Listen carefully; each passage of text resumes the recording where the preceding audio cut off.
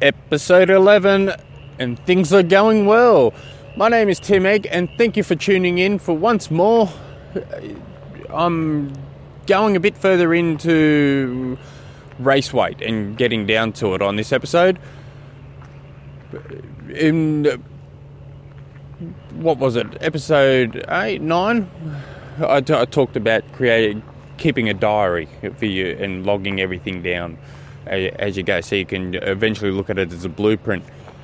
But I'll have the basics on this one of race weight. So, thing with race weight is you want to get as lean as possible, but you want to still remain as strong and as fast as possible. Now, I'm talking about this from more a 70.3 and an Ironman point of view, where the swim doesn't really matter too much. You can turn up to a race like a big fatso whale if you really wanted to.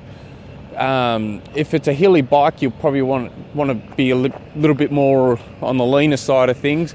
But where you really get the biggest bang for your buck for most triathlon races is in the marathon and the half marathon, especially if she's quite warm. You save real time. It's minutes. You're going to save a few in over 180 kilometres or 90 kilometres, but over that marathon, you want to be lean. You obviously don't want to be, getting ridiculously lean, because you're going to depend on fat storage as you get further into the race. But you do want to be lean, so you can get the pinch scales and see what it all is. But the best, there's two things that my old mentor, old coach, my current mentor and old coach would say is, if it jiggles, it's fat, get rid of it. And second of all, if you lie down and pinch your belly, and if you've got a rim of fat there, you need to lose that. So that it's all very scientific, I know, and there's many ways you can do it. But we'll start off. We'll talk about a couple here. So the first one, which works really, really well, is a diet. You generally start off with a 10-day diet, and then you can slowly work out of that, or keep it going and turn it into a full lifestyle if you want.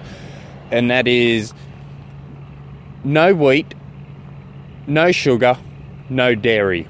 So you can eat all the meats, eat the meat, meat, chicken, fish, whatever.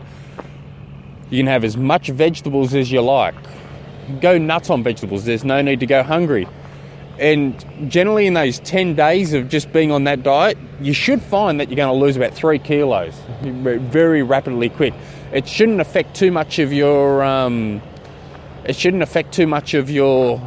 training and racing performances, because you're also, and I forgot to add this, you'll also add 1 cup of brown cooked rice in that in your meal that day, each day, and that will help give you the carbs to battle through it, especially and to battle through your training. So it's a really good diet. It was brought to me by Alan Pittman. He gets most of his athletes to do it, the ones that will do it. Some of them wimp out, but most are pretty good. If you're the sort of person that's always reaching for the donuts and go, it's all right, I'll run that off later tonight, you're probably going to have that bit of a sugar flu during it, but after about 3-4 days, you feel really good.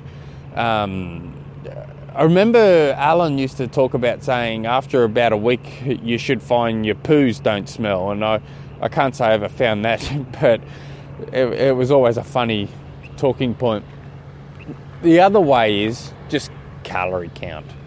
It's a good old-fashioned calorie count. It depends too on, like, you want to get down, let's say you by 12 weeks out, you don't want to have any more than 5 kilos to lose. And probably in that 12 weeks leading into your big race, you'll probably lose that 5 kilos anyway.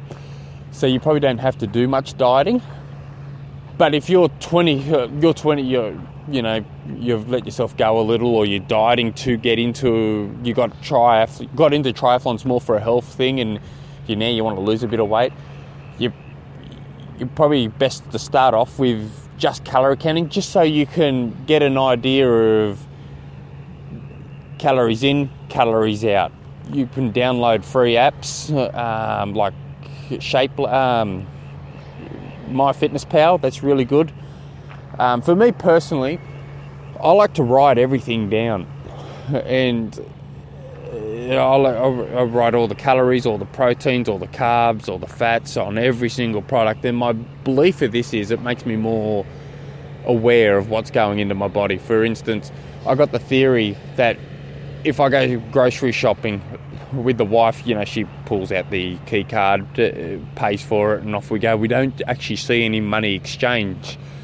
But I always think if she actually had to pull out, start pulling out $20 notes and peeling them off for the checkout check, she'd probably be looking at what's in the grocery trolley. Do I really need that? And so it's the same theory. I'll start writing it all down, and I start seeing this shit add up, and I think, oh shit, do I really need that? I might look. And you start looking for other things that will give you a bigger bang for your buck. So, and then from there you can progress into,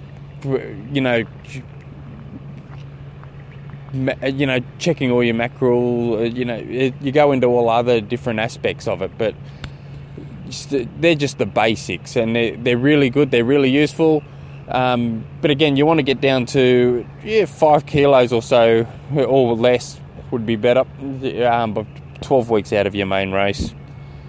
I'll go into another part of this a little bit later, but that should do for this episode. If you've got any questions at all, just shoot us through, tim@trainsmooth.com, and I'll talk to you later. Hooroo.